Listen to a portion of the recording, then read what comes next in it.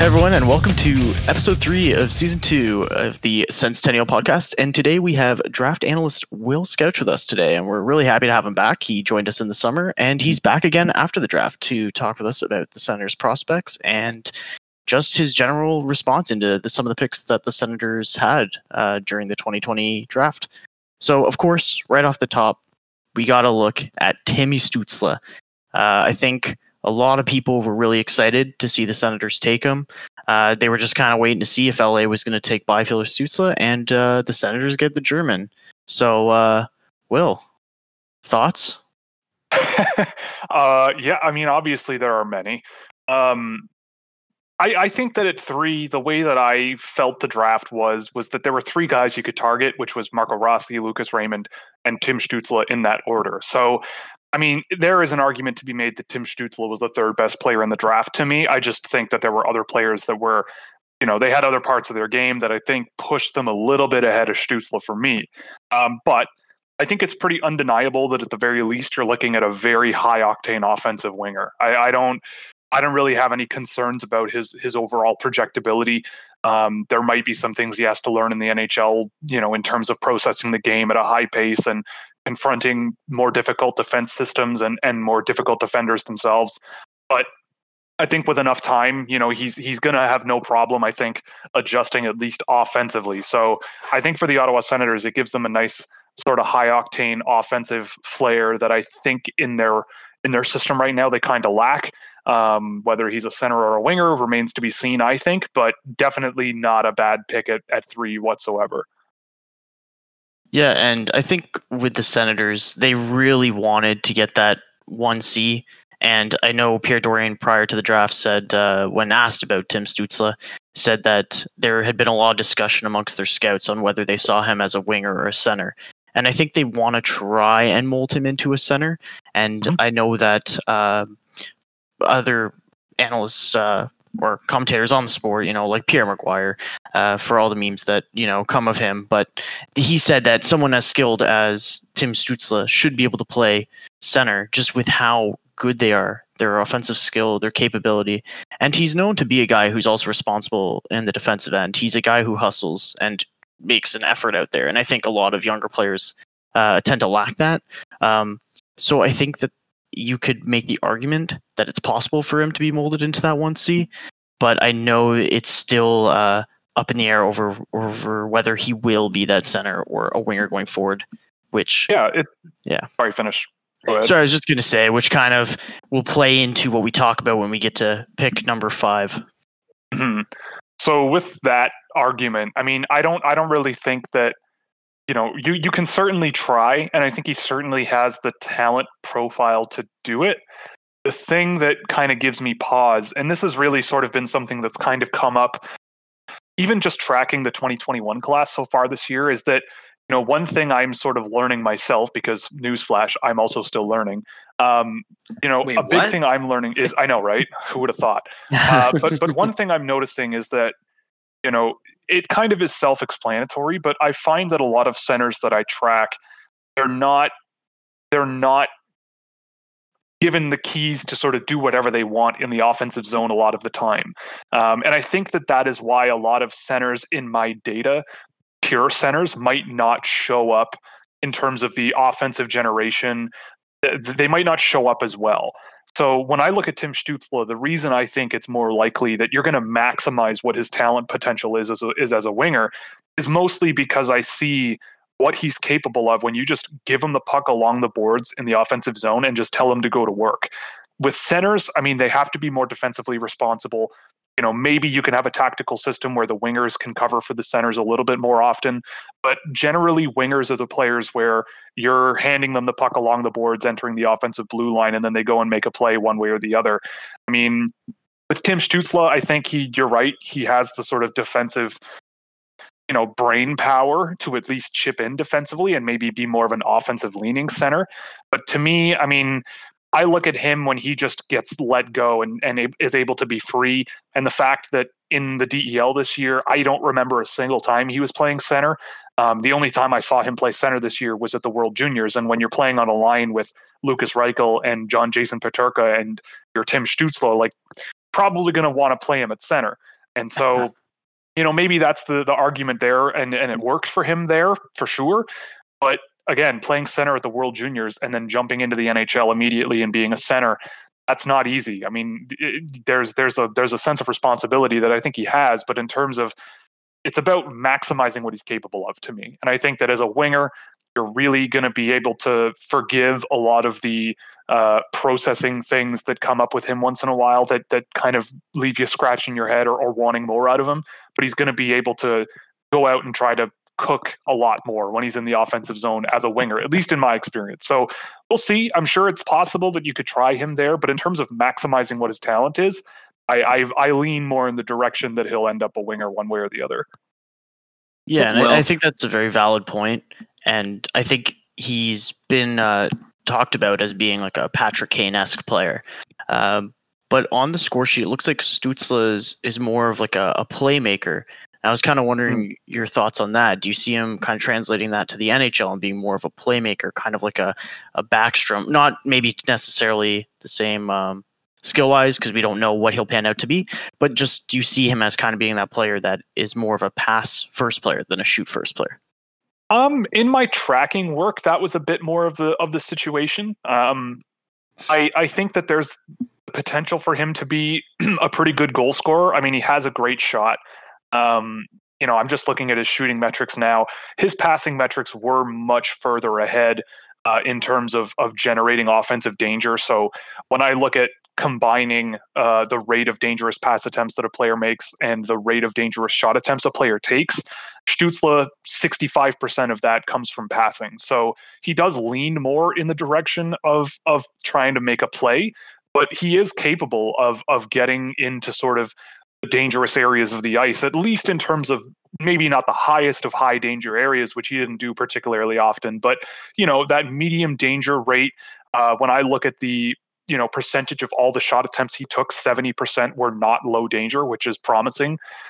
So he's getting into certain areas where if you have a really high level shot, you can score goals.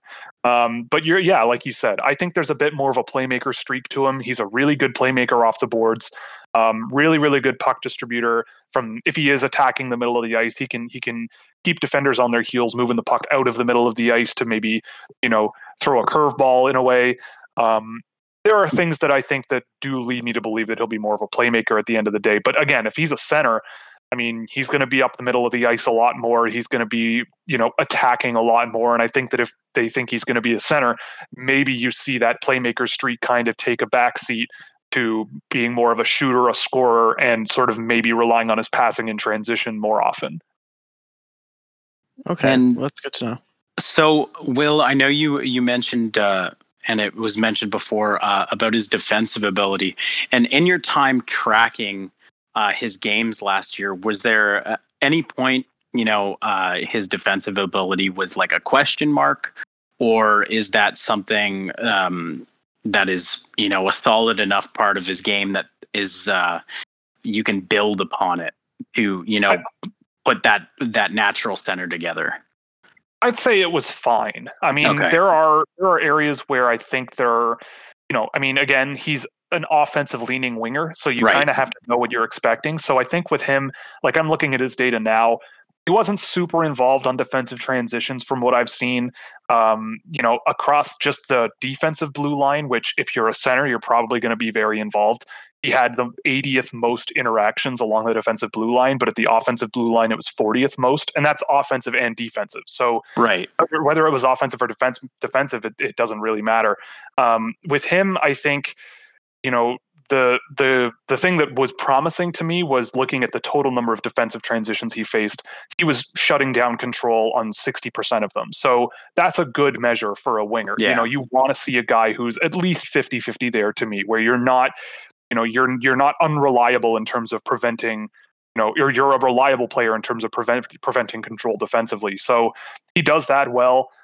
In the offensive direction, it's surprising, but the number of transitions he involves himself in there is also pretty low. So in terms of transition offense, he's not as good as some of the other players that were eligible in this year's draft. But again, that's kind of also the role he is playing, where it's more in the offensive zone, get the puck, make a play, score the points. He's that sort of offensive guy, which I think is fine. But again, if we're going to talk about him being a center, to me, based on the data that I'm looking at, it's going to be a pretty radical shift in terms of the game that he's been playing, in terms of where he's involved on the ice, what he's doing, and how effective he is in certain areas.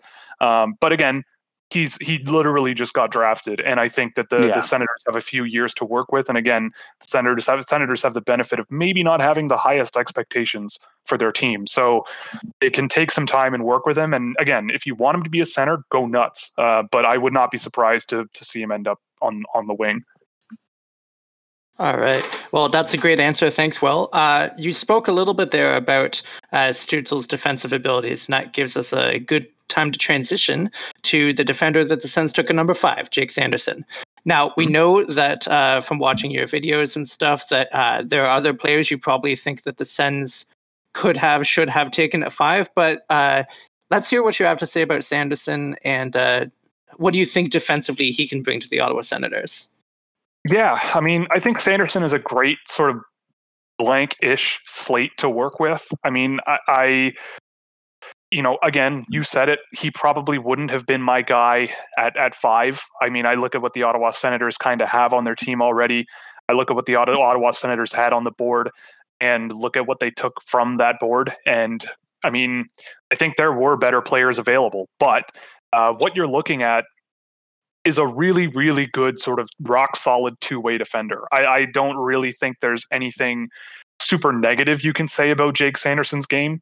I think that the only real concern I would have was really when the puck was deep in his own end and sort of getting cycled around. He's a big guy who wasn't really using his size super effectively or really clogging up those defensive plays when they were cycling around the boards very well. At least, that's not the worst thing in the world, but, as a defenseman, that's something that a lot of young players do need to kind of learn. But with Sanderson, I mean, his best assets are when the puck is in natural flow. So offensive, defensive, he's a great just transition player. I mean, and that's kind of where his value is coming from. I don't know if he's going to be anything more than a second pair guy, but I think he's going to be a really effective defender when he's on the ice. I think, you look at the data that I've tracked on him, he's involved in a ton of defensive transitions, and he shuts down like something like 65% of them. Like, he's really up near the top in terms of getting that job done. And then offensively, he maintains control on those offensive transitions extremely well. And that number got much better after, I'd say, December. It was like a light switch went off for him, and he was playing with a lot more confidence and a lot more swagger and a lot more power on his feet, and just sort of keeping opponents on their heels because that's what he can do. So, it's going to be really interesting. I think you could say, okay, let's make him into maybe a competent defensive or a competent transition player with and without the puck, but maybe lean more on the defensive side of the game, maybe more of a shutdown guy, put a lot more weight on him, and just sort of work with him in terms of being that kind of guy to offset a Thomas Chabot or an Eric Brandstrom down the road. Or you can look at it and go, offense is fun. He can skate extremely well for someone his size and for his age. He's still very young. And, we keep him kind of lean, make him a competent player when the puck is getting cycled around in his own end. But when the puck is on his stick, that's when he sort of grabs the TV cameras, right? Like, that's when he kind of spreads his wings. Right. His passing game, I thought, was very good. I wouldn't say it was, exceptional, but it was very good. And people thinking about him versus Jamie Drysdale, I think Jamie Drysdale, you could make the argument that Sanderson might be the guy ahead of Drysdale, but I wouldn't have made that argument. I think that there is a discussion there. But yeah, I think it's going to be interesting to see where his career goes, because I could very easily see him become more of a shutdown guy if that's what the Senators and North Dakota wants. But he has the talent with his feet and with his puck control and with his puck distribution to really sort of quarterback an offensive rush. And if that's what you want out of him, I mean, maybe he'll be able to do both. But it'll be interesting to see where his career goes regardless. Yeah, absolutely. And I want to touch on one thing that you mentioned, and you're not the first scout that we've heard say that Jake Sanderson, hit a switch around the middle of this past season. And at that point, he really turned it up, particularly on the offensive side of things.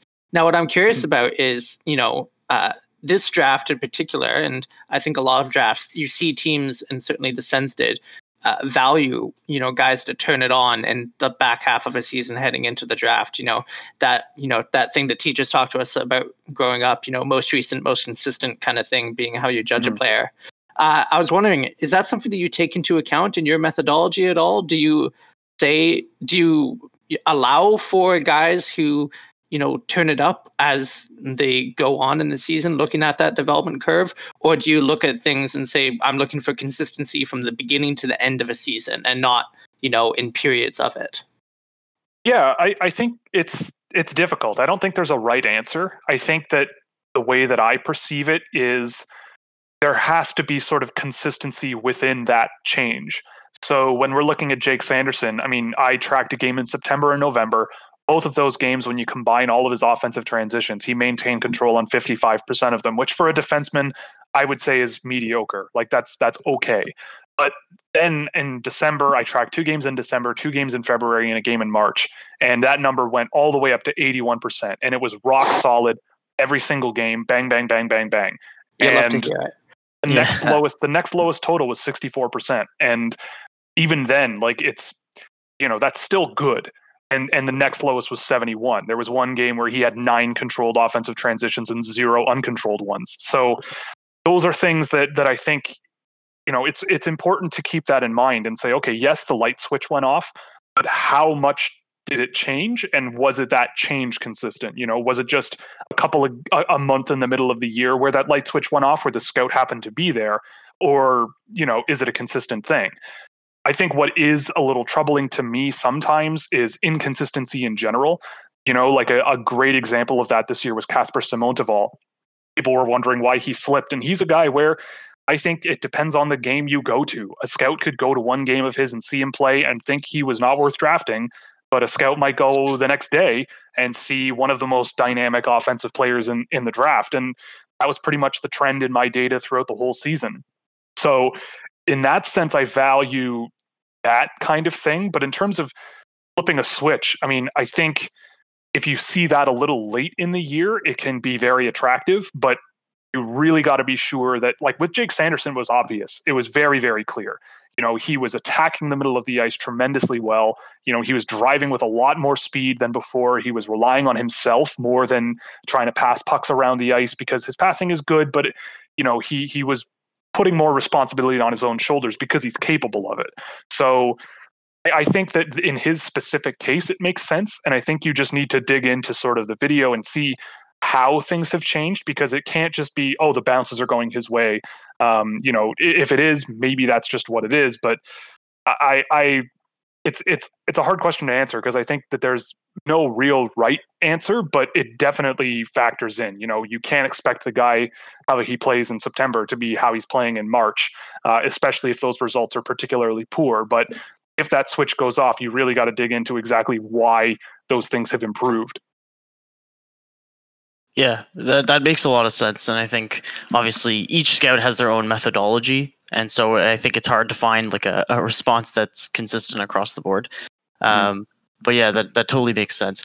When talking about Sanderson, I think the thing that makes sense from the Senators' perspective over a pick like Jamie Drysdale is, I think when you look at Jamie Drysdale, he's more of like that offensive defenseman, at least from, a surface level look at the players. And I think when they have guys like Chabot on the roster and Brandstrom, I think the Senators wanted a defenseman who could take a lot of pressure off those guys. Because I think you saw it this past season with Chabot. They put him in every situation. And I think that was really difficult for him. And his offense kind of suffered for it. And not that that's necessarily bad to develop him as a complete defenseman.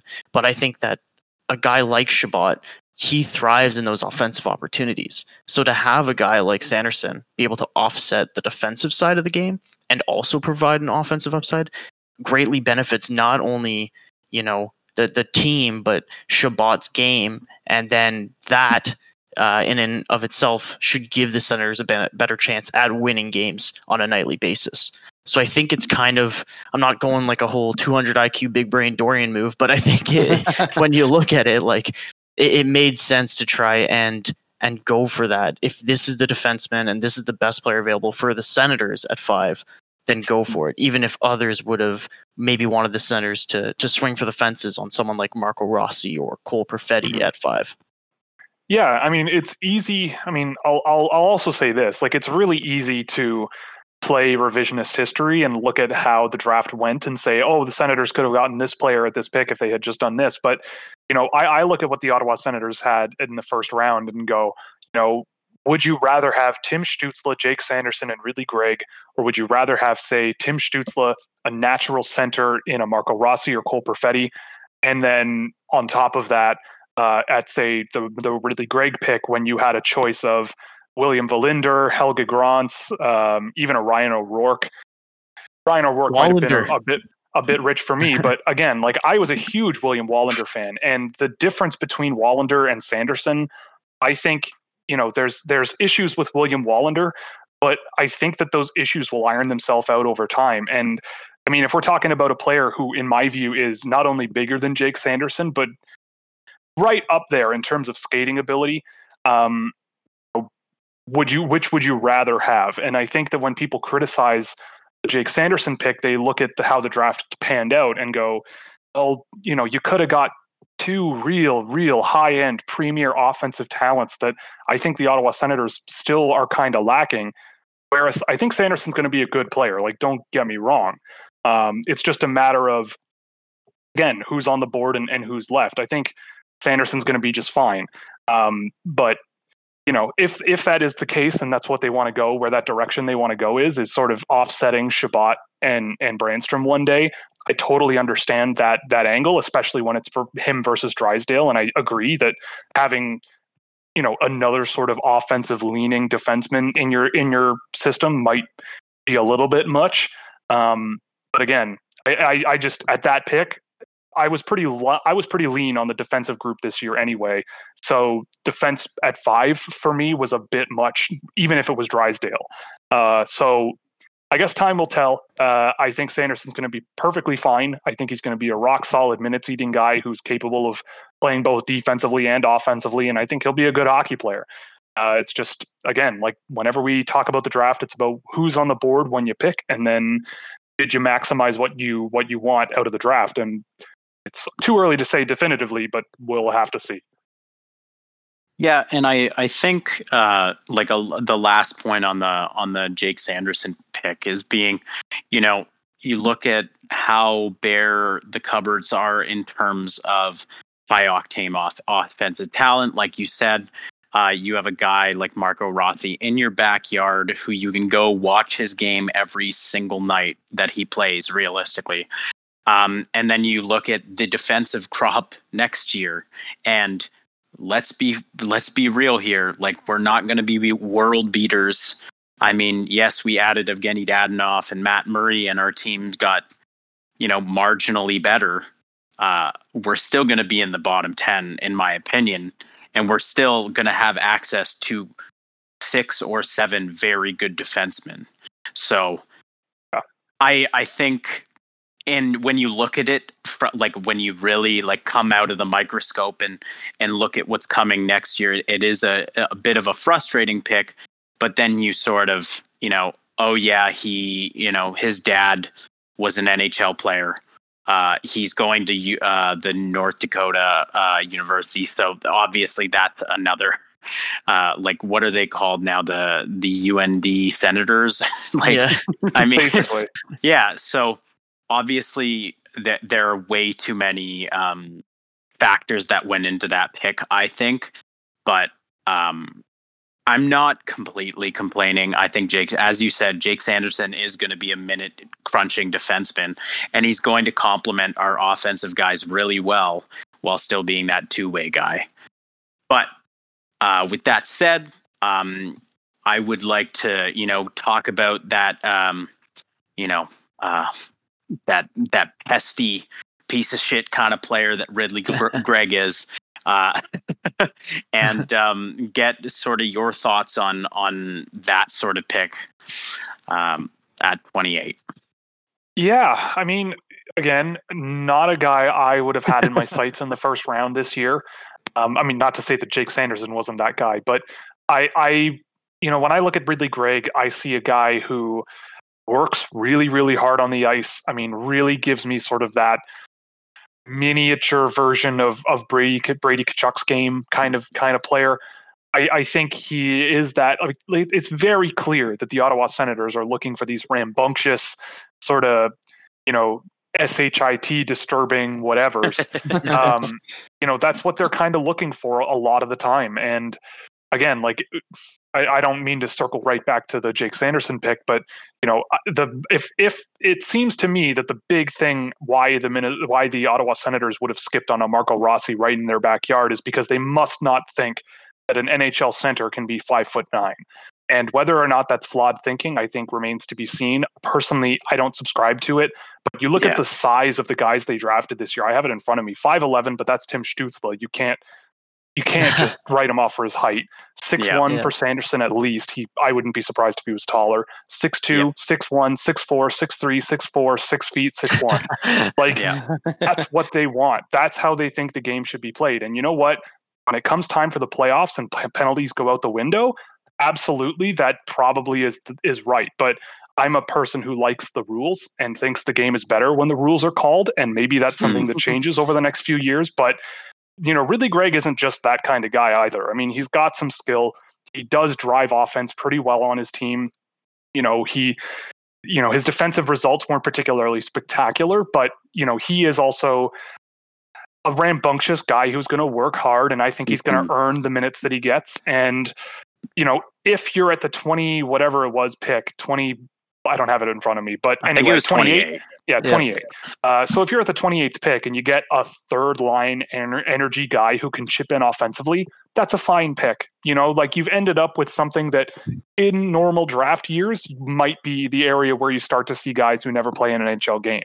So it's not the end of the world, I don't think. I think he's a pretty low upside, but a relatively high floor kind of guy, especially with the way that he plays. I mean, but the thing that kind of brought up some questions for me was, again, who was left on the board. And, even like Maverick Bourque in an Ottawa Senators uniform, there's your dynamic, creative offensive center right there. Ozzy Weisblatt went at 31 to the San Jose Sharks, who I had really high. And, really, really dynamic player. There's a player that I think could be a center down the road, but both of these guys are not 6'2". They had a crack at Helge Grans and William Wallinder, who are two Swedish defensemen that I think, I would take on my team over Ridley Greig all day. But again, you're dealing with a guy who, if he's one-on-one against Helge Grans or William Wallinder, he's going to make their life as miserable as possible. And maybe by virtue of that, he can bust through that defensive coverage. I mean, he's not a bad hockey player. Just not a guy that I would have targeted in the first round. I think he's going to be a player of some kind. But in terms of who was on the board and who was worth swinging on and what the Ottawa Senators, in my view, still kind of need, they just didn't get it 100%. He's going to be fine again, just like Jake Sanderson is going to be fine. But more of the same, I guess. Yeah, I think moral of the story is first round generally, especially in a draft that you're calling the most important, historical moment for your franchise in the last 20 years. You want to not go for fine. With that said, I've read something, and it could be totally wrong, that Ridley Greig was on this unbelievable scoring tear at the end of the season. As I said, I read it. It's anecdotal evidence in my head right now. Could be totally wrong, but I think he does have that offensive upside from the snippets I've been able to watch, and hopefully he's actually able to put something together, especially next season. It's going to be a big year for him to prove it, and hopefully he does get a crack at the World Junior roster if he obviously gets better from COVID, and then comes into camp and blows the doors off of everybody. Yeah, I hope so too. I think he's going to be that rambunctious sort of bottom end of your lineup kind of guy that everyone's gonna want to play for. I'm just looking now at his game by game statistics, and he did get better at scoring as the year went on. That is a fact. Around, it looks like November, December, he sort of hit another gear, but the difference is relatively small.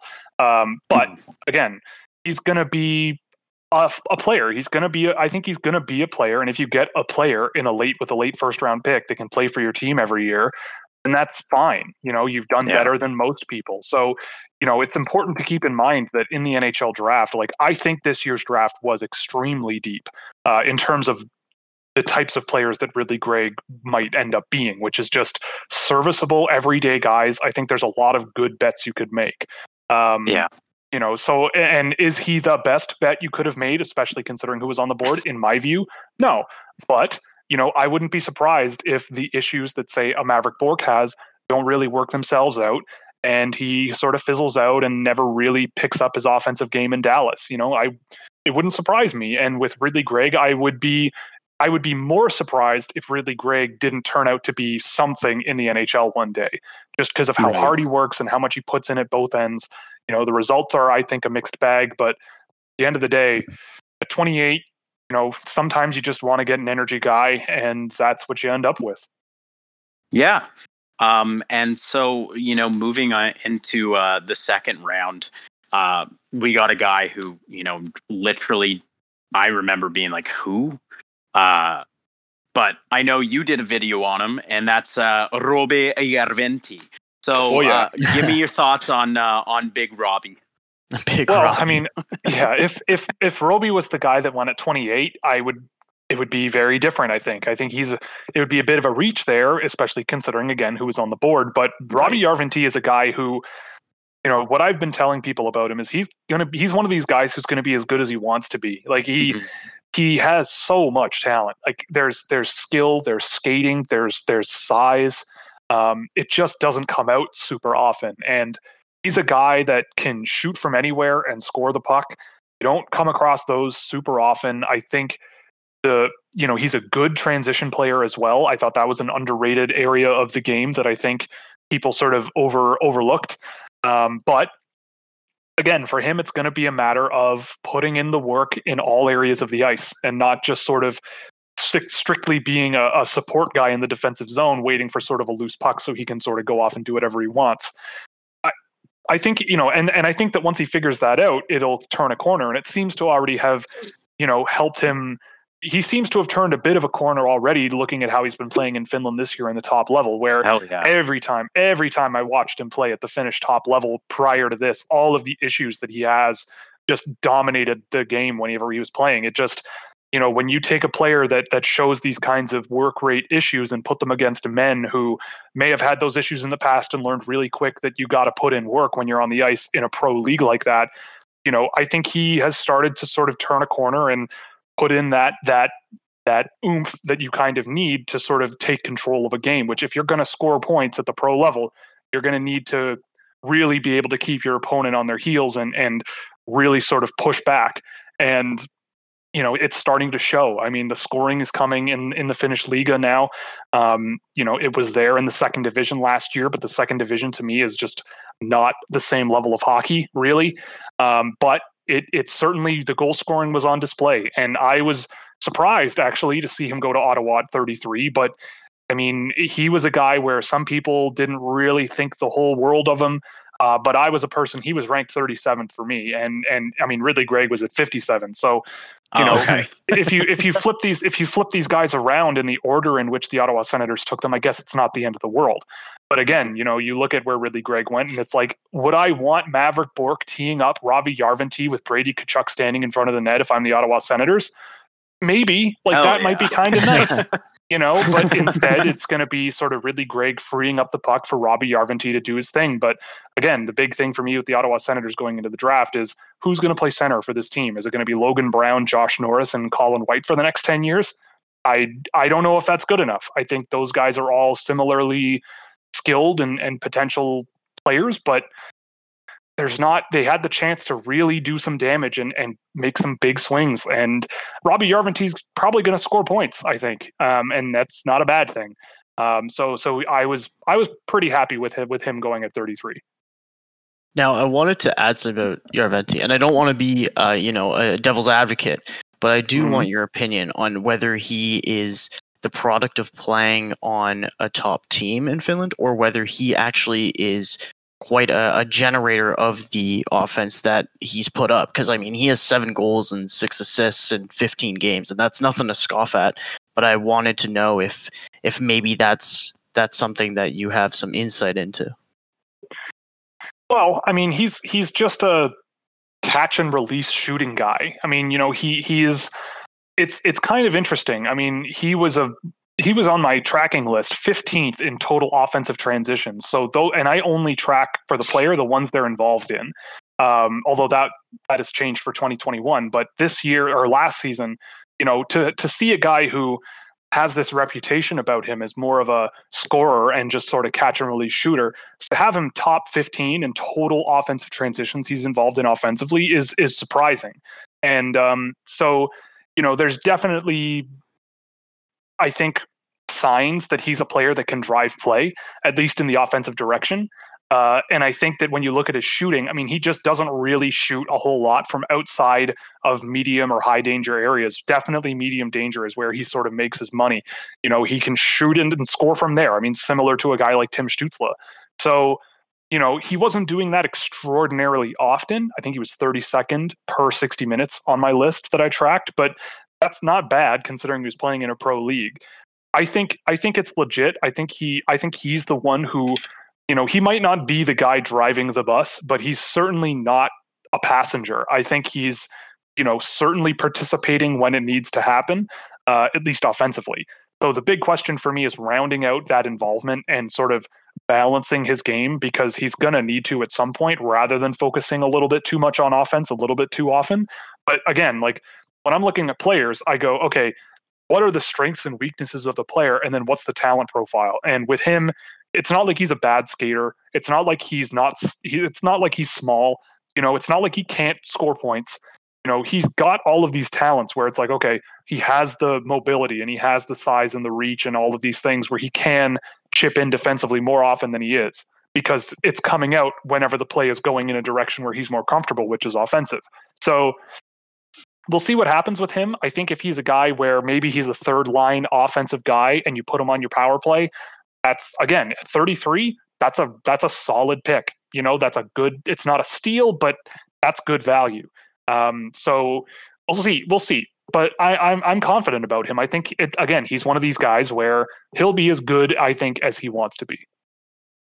Well, yeah, that's what the Sens are looking for, right? We've been needing a scoring winger, and I think that at first when Järventie was drafted, we were skeptical. At least I know myself. I like other Matt. I hadn't heard much about Järventie at all, so I've been happily surprised, and it's like the Shane Pinto pick from prior draft. I think that Järventie, kind of proved everybody wrong, and that's what you like to see. But moving on from that. After this, the Senators had 3 second-round picks left. They traded one to get Matt Murray, and with the other 2, they selected Tyler Kleven and Igor Sokolov. And I know they traded up to get Kleven, and I know you weren't a huge fan of this pick, but I'll let you kind of break down the draftings of Kleven and Sokolov quick. Yeah, I mean, I watched quite a bit of the US NTDP last year. I didn't track as many games as I probably wanted to, but I mean, Tyler Kleven, I think he's sort of a guy who either one of two things. One is the game is sort of moving past players like him, or he's going to be the type of defenseman that you could probably sign in free agency pretty cheap. I mean, we just saw Zach Bogosian, who obviously is not the same type of player as Tyler Kleven, at least at draft time, but the Leafs picked up Zach Bogosian to make their back end a bit tougher. Like Luke Shen going to the Tampa Bay Lightning. Like these are guys where you can just pick them up and see if they work in your lineup. And that's kind of my expectation for Tyler Kleven at the end of the day. Like, I don't really see that many offensive tools. His breakout game is almost a 0 out of 10. Like there's physical strength. He's an imposing player for sure. But I mean, I find that the best counter to a player that's trying to physically impose on you is speed and skill and mobility. And I think that more and more teams are just loading their lineups with more and more players that can get by Tyler Kleven or create offensive cycles in the defensive end where Kleven's mobility or lack thereof really keeps him on his heels and really just can't sort of counter that speed. Maybe that can come down the road. But again, when it comes to getting the puck on his own stick, his game isn't necessarily there. When it comes time for the offensive zone and play in that area, I don't really see much of anything happening. And trading the picks they traded to trade up and take Tyler Kleven, I would not be surprised. Like, the thing that I keep telling people is take Tyler Kleven and put him in the Finnish Liga right now, compared to the results that a Ronnie Hirvonen put up when the Leafs, who the Leafs took with that pick, or even a Topi Niemela, who also plays defense. Like, I'm taking Topi Niemela literally every day of my life until I'm proven wrong and Tyler Kleven wins a Norris Trophy. Like, it's I look at Topi Niemela and say, yeah, he doesn't have quite the size, but there's skating ability, there's a skill. You know, he's playing at a much more difficult level than the USHL and the USNTDP circuit. I mean, and there's a lot of potential with Topi Niemela that I think you can extract. Whereas with Kleven, I don't really see those raw tools that you see in a guy like Niemela. Maybe that'll change over time the more he spends in college and you do have a few years to think about it. But again, at 44, I mean, looking at the guys that were on the board, like, look at what Teddy Niederbach is doing in Sweden this year. I mean, it might be a bit biased because Kleven hasn't played yet, but I mean, the names that are on the board at this pick that the Ottawa Senators could have had, I mean, Jan Mysak went at 48. You know, the names that I'm looking at as well, like Ronnie Hirvonen was really highly ranked, Daniil Gushchin, Jean-Luc Foudy, I really liked. But again, if you wanted a defenseman, I might have looked more in the Brock Faber direction, and it'll be very interesting because those guys went back to back. It'll be very interesting to see Brock Faber with the LA Kings and Tyler Kleven maybe with the Ottawa Senators one day, because I don't know. I just don't know. I mean, if we're proved wrong on Tyler Kleven, I think that it would be a work of the development staff of the Ottawa Senators and his college team. I'm just not holding my breath. And with Sokolov, yeah, I mean, I had him on my watch list, so if he was around later in the draft, maybe I would take a flyer on him. But, you know, double overage CHL players, I'm always a little bit hesitant on. Like, you know, Sokolov is a good player. He's got really good skill. He's huge. You know, he can shoot it really, really hard, which is great. Really good scorer. But you would expect that out of typical 20-year-olds in the QMJHL. You know, I mean, he's a guy who is one of these catch and release shooters. He's got some skills, so he can get inside pretty well. But I wouldn't have looked at him so early in the draft. I mean, maybe in the 4th or 5th round when things were getting a little murkier overall. But with Sokolov, I mean, maybe they're going to send him overseas for a year or two to sort of keep developing. But, you know, he's not going back to the QMJHL, I don't think. And I don't know what the trajectory is for him. If you get anything out of your 61st pick overall, then great. But I think there were better options at that pick. Maybe there's something, but again, not sure. He just seems like a big guy who can score in the QMJHL, and yeah, not 100% sold on that being very projectable to the NHL, especially for someone so old. Yeah, I don't think you'll find too much disagreement amongst us. I think we found it a bit of a lackluster pick. And you know what? I hope that Kleven proves us wrong, just like I hope any Sens prospect that any of us doubt proves us wrong. But after that, the Senators took a goalie who I know was a relative unknown to most people tracking the draft. And then they took a few overagers, one of who is playing quite well, and that's Philippe Daou, who has been playing in the QMJHL, and he's looked quite good. He's 13 points in 13 games. I know he did have one game where he had about like 4 assists, so that's definitely something to know. But I mean, overall, going from a guy who last season had only 29 points in 58 games, he's already almost halfway there. And he's only 13 games into the season. So I guess, well, just thoughts generally. I mean, we don't have to go into much detail on Engstrand and Reinhardt. And I know you didn't do much tracking of Meriläinen. So we can talk about Daou if you like, and then just maybe your quick thoughts on the other guys.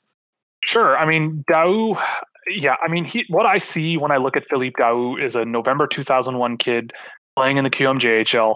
I mean, you mentioned it, kind of touched on it. I'm looking now, 7 of his points, of his 13 points so far, came in 2 games. So you're looking at a player where in 11 games, he's got about a half a point per game pace.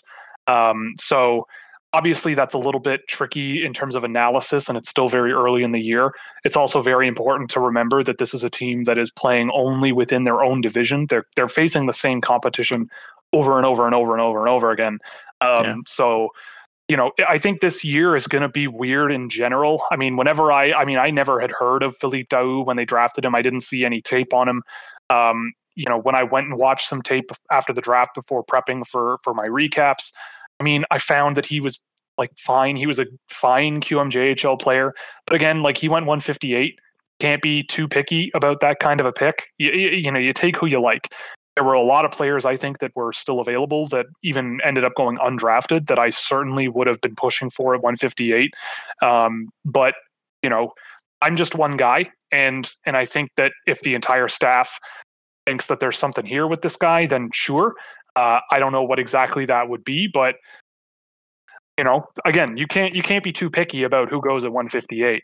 The other guy, I mean, Leevi Meriläinen, he backed up Joel Blomqvist. So I guess if scouts showed up on the wrong day and Joel Blomqvist wasn't playing, you got to look at Leevi Meriläinen. I mean, he's got good results. I mean, he's stopping pucks. That's a good thing. If you get your goalie, then great.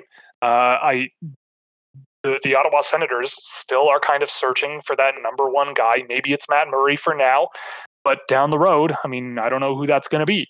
And if it's Leevi Meriläinen, then fantastic. I mean, you probably can't convince me that the backup in a Finnish under 20 league is a more valuable or more likely draft pick than, say, Jeremy Poirier, who went one pick later, Ty Smilanic, Jean-Luc Foudy, Daniel Guschin, even Samuel Knazko. But goalies have to be kind of evaluated a little differently.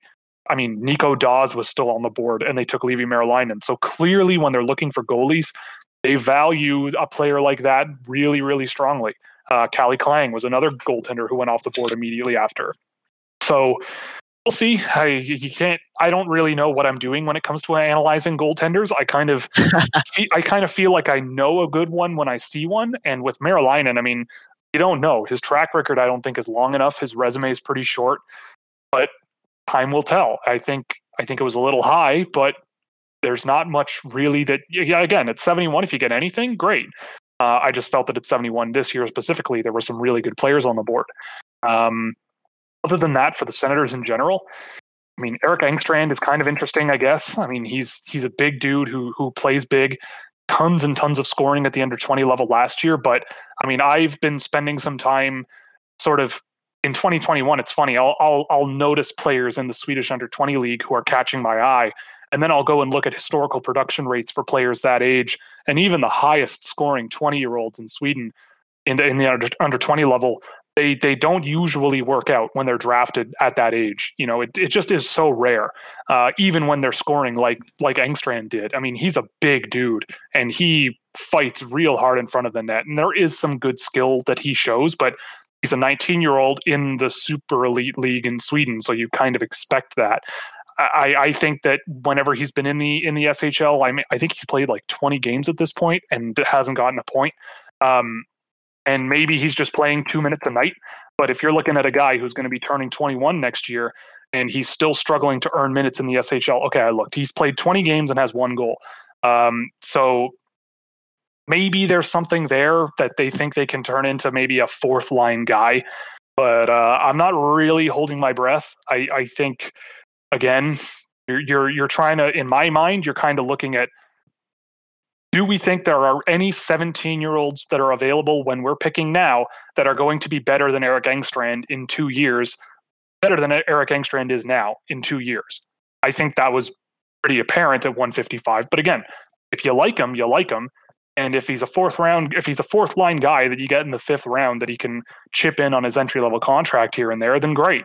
But I don't have tremendous expectations for Engstrand. But you're saying there's a chance. Of course, there's always a chance. All right. Well, we'll go to more like general questions, and I kind of want to know. Sure. I know, like you actually just kind of left off at. You're saying that if there's a 17-year-old who maybe is more of a project, more of a longer road to the NHL, but there's more room to groom that player into being more of an NHL impact player, then take that chance. So I guess the Senators have been an organization that have actually struck gold on a few guys that were overagers. You know, Stone, Hoffman, no longer with the team, of course. Drake Batherson, who looks like he'll be quite a good player, but the Senators seem to have kind of a luck sometimes with picking overagers. Now, it always hasn't always worked out for them. But I guess, is it just sometimes with organizations, they just have a knack for picking these players? Like, is that maybe the case with the Senators? I mean, maybe. I mean, I think you kind of see what you have a better picture of what you're getting when you draft an older player, right? Like they're further along in their development. You kind of see a guy like Engstrand. I mean, look, when I look at Eric Engstrand, I see a potential NHL player with the way that he plays. Like he's huge and he gets to the net and he's just a big dude. And there are jobs in the NHL for big hockey players with decent talent to just go to the net and cram in garbage, you know, or go out there and kill penalties or something. Like there are jobs for players like Eric Engstrand. So I guess the math for them is it's the 5th round. Most of these guys aren't going to work out. But if we get a NHL player here, fine, great. I will also throw it back at you that Mark Stone was not an overage draft pick. He was draft eligible when they picked him. So there's that. But you're right. Like the Ottawa Senators, they've got Drake Batherson for sure. But they also, I believe, drafted Drake Batherson before the current sort of zeitgeist was there. You know, and I'm looking at 2019 where the same strategy was sort of employed later on, like Victor Lodin and Mark Kastelik, who are 2 double overage guys that they picked. Lodin is a half a point per game in the Swedish second division, the same scoring rate that he was last year. I believe he also got busted for drugs, which is not great.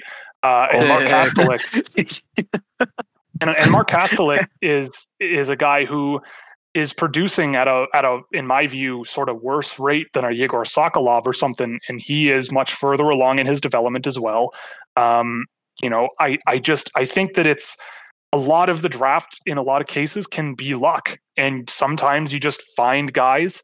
I think that the guys, like you said, Drake Batherson, he's a high skill, high octane guy. Like Connor Garland is another guy who was undrafted, I believe, once.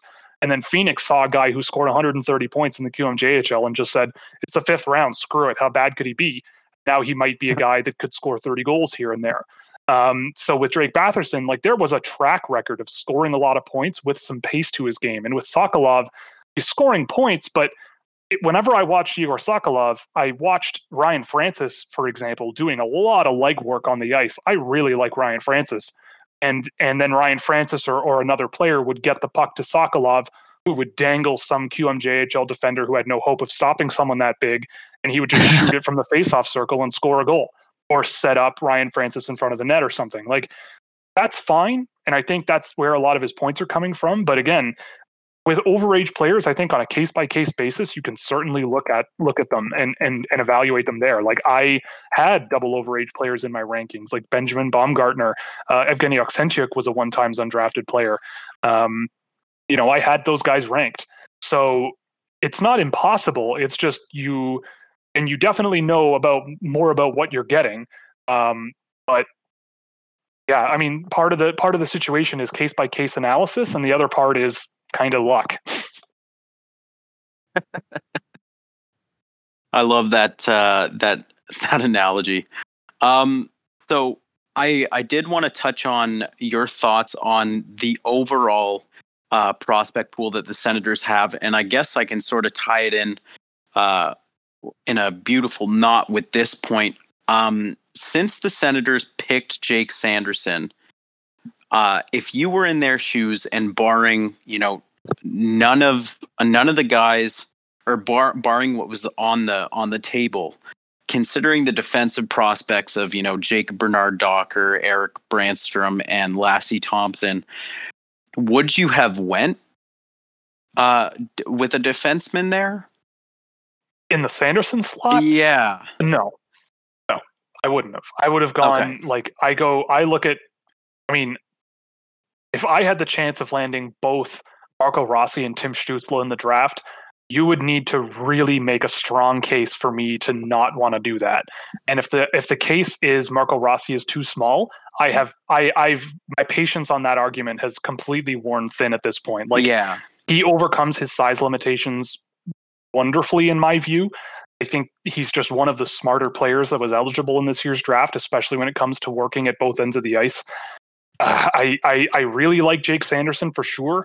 But, I mean, if you're looking for potentially your number one center, and who might even, if you have a team that does not have a ton of expectations like the Senators, might even be able to chip in this year, especially on a team that does need kind of some centers, that would have been the guy that I would have really pushed for. And if it wasn't either of those, if it wasn't Marco Rossi, I mean, maybe it could have been Jake Sanderson, but like Cole Perfetti as well.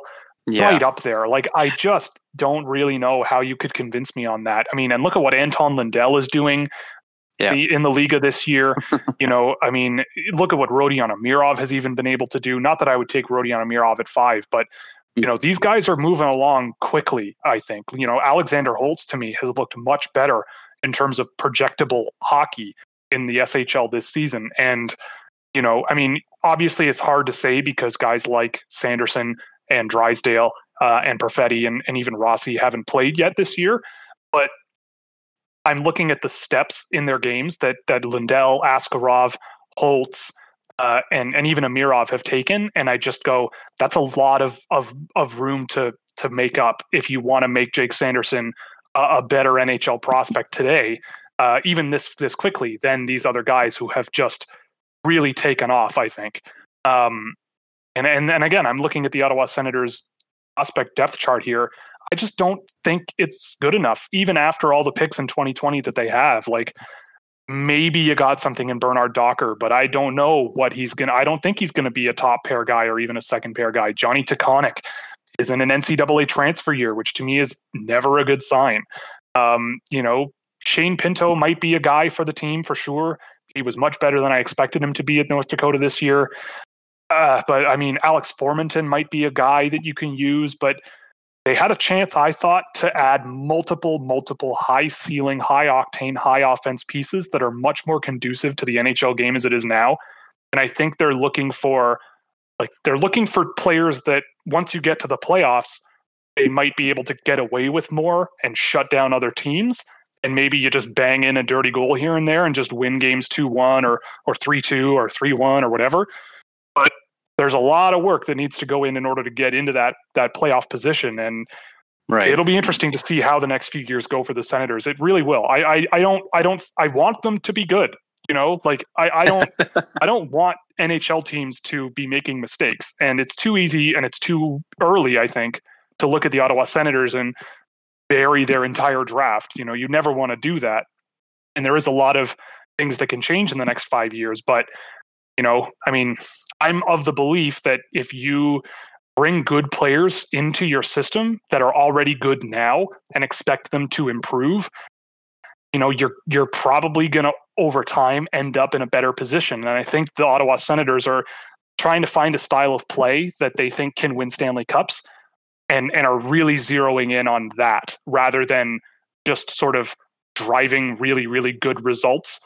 And maybe Jake Sanderson could be that for sure. But I felt there were other players that I thought could drive better results, at least when it comes to putting pucks in the net. Right. Yeah. And with that said, out of every prospect that Ottawa has, are there any that like really excite you or? Well, sure. I mean, I Vitaly Abramov always has interested me. I mean, he's a guy. He's one of these more guys. About Vitaly. Well, he's going to be. He always, to me, was one of these guys who, you know, needed to make some adjustments. He is the perfect case of, to me, a good mid-round pick. You know, where you sort of look at a really, really good hockey player and say, he might have some things to learn, but if he learns those lessons, he's going to be a great, great hockey player. And he's 23 now. So the clock is ticking for sure. And with Belleville last year, he was, I'd say, good. I didn't see a tremendous amount of Belleville, but what I saw of him, you know, you can see the talent level he has. You see it. And so I'm hopeful that, okay, so he's 22. He's going to turn 23 next year. Like, if there's a chance that this time in Finland where he's scoring points and producing is going to sort of ignite another step in his game, then I think that could be a player that the Ottawa Senators could find useful. I mean, like we've been talking about a little bit, Drake Batherson is a guy who is, I hope, going to finally get a full-time job in the NHL and be a producer. They do have some names that do get me kind of excited. But again, like just looking at Lassie Thompson last year, that was a pick that was kind of out of left field, and people were hyping him up based on the early scoring that he had last year. They were hyping him up based on the World Junior. Now he's had 14 games in the Liga and is scoring 2 points, and he's on the same team as Roby Järventie. So, and there were questions about Lassie Thompson that a lot of people were bringing up, including myself, where at 19th overall, I see what they're trying to get at, but you're leaving a lot on the board in pursuit of something else. And I just don't know if that's the strategy in the draft that I would go for. Like with guys like Clevin, is that a guy that you could get in free agency for $1 million in every other season or every season? I think so. So why are you drafting him at 44 with some high octane skill? If Daniil Gushchin is ever scoring 50, 60 points in a San Jose Sharks uniform, while Tyler Clevin is trying to be a Belleville Senator that can drive results, it's going to be a situation where you kind of look at it and go, yeah, this wasn't that hard to see that there was a difference in player here. But I guess, again, time will tell. We don't really know anything that's happening in the future just yet, but to me, this is a game of probability. And the probability, I think, for the Ottawa Senators, based on what it could have been, just wasn't quite where it could have been. All right. Thanks for that response, Will. And that helps us transition to our last question. You're talking about teams possibly making mistakes. You're talking about things that you see that maybe you think their scouts didn't see. And I guess that leads us to a larger question of, you've been doing your YouTube videos and your Twitter and stuff for a while now. Do you see yourself doing this long term? Do you hope one day to parlay this into an actual career working in professional hockey, doing analytical work? Is that what you want out of it? Or will this always just be, a fun hobby and a fun way to, maximize one of your personal interests for you? Yeah, I don't really try to write my book before it's written. Like, I don't really know. What I do know is that this is something that I want to do. I will admit that, like, I have spoken to people in the NHL. Nobody like extremely, like would blow your doors off, but like there are people, the word gets around and people talk and you end up sort of chatting with people once in a while. You end up meeting people through people and, it just kind of happens. But again, like if I never end up getting a job in the NHL, then like I'm not complaining. I don't want to be a guy making YouTube videos for the rest of my life as a career, but I'm not also the kind of guy to like think about 5-6 years down the road and saying, if I'm still making YouTube videos, I'm going to have a panic attack every night. It's more about, it's more about like right now, this is what I'm comfortable doing. Like I'm still learning how to do it better. I think it's something that has kind of humbled me in terms of what I think I'm capable of myself and like how much work a lot of this kind of thing takes, or at least how much it should take. There's a lot of really smart people out there who do this kind of work. And there are, a lot of people who maybe shouldn't be doing this kind of work that are in positions that, are in positions of power. I mean, that's kind of the case in any job though. I don't have any expectations, I guess, is the answer to your question. It would be awesome to be able to do what I do and shut everything down and work for an NHL team and hopefully win a Stanley Cup someday. Like that is on my bucket list for sure. But if that never pans out, I am extremely happy just doing this work and putting it out, chatting with people about it, watching hockey from around the world and just enjoying as much hockey as I can. Like there's nothing wrong with that to me. So, again, anytime anyone sort of reaches out to me and says that they like my work and that they want to learn more about what I do, like it's a really bright thing for me. It's really, really great that I'm able to provide that for people. And I hope that what I provide is I don't come off as like standoffish or a jerk about what I do, but like I enjoy it. And so if that somehow me continuously questioning myself and building on my work, if that turns into someone taking a chance on me and saying, look, maybe there's an analyst thing that he can do. Maybe there's a lock him in an office like Jonah Hill in Moneyball kind of situation. I'm happy to do that. But right now I'm sitting in my basement. I have a 9-to-5 job. Like it's fine. I'm happy at my job, but we'll see what happens. I mean, that's really the only outlook I can take, because sometimes it's a matter of time. Sometimes it's a matter of luck. Sometimes it's a matter of your work needs more refinement and more work. And tough conversations here and there, but I'm just kind of enjoying what I'm doing, I guess, is the answer to your question. Oh, that totally makes sense, right? And it's great if you can turn a passion into something that's even more than that. Yep. So at this point, we want to let you plug your stuff and thank you for joining us. Oh, it was a pleasure, my friends. I hope it added a little bit more context to the video I put out about the Senators draft, because oh boy. Don't worry, we had our pitchforks ready going into this episode, but Oh, I know.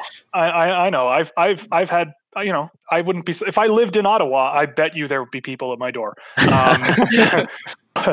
But anyway, you can follow me on Twitter at Scouching. Same thing on YouTube. The YouTube channel's Scouching.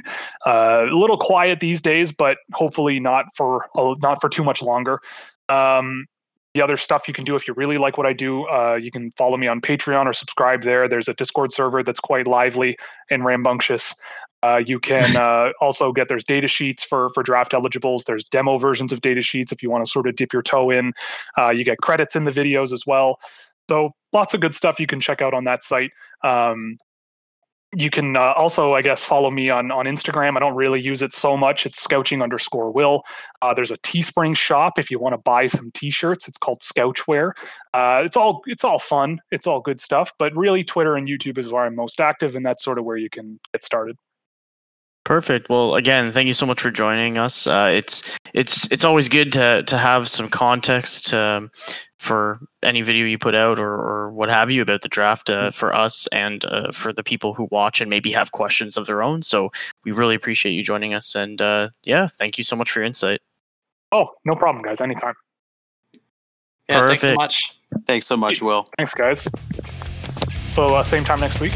Yeah, definitely. At least the next couple months, Oh, okay. Gotta keep hammering out these episodes. Yeah, book me on Christmas and I'll be there.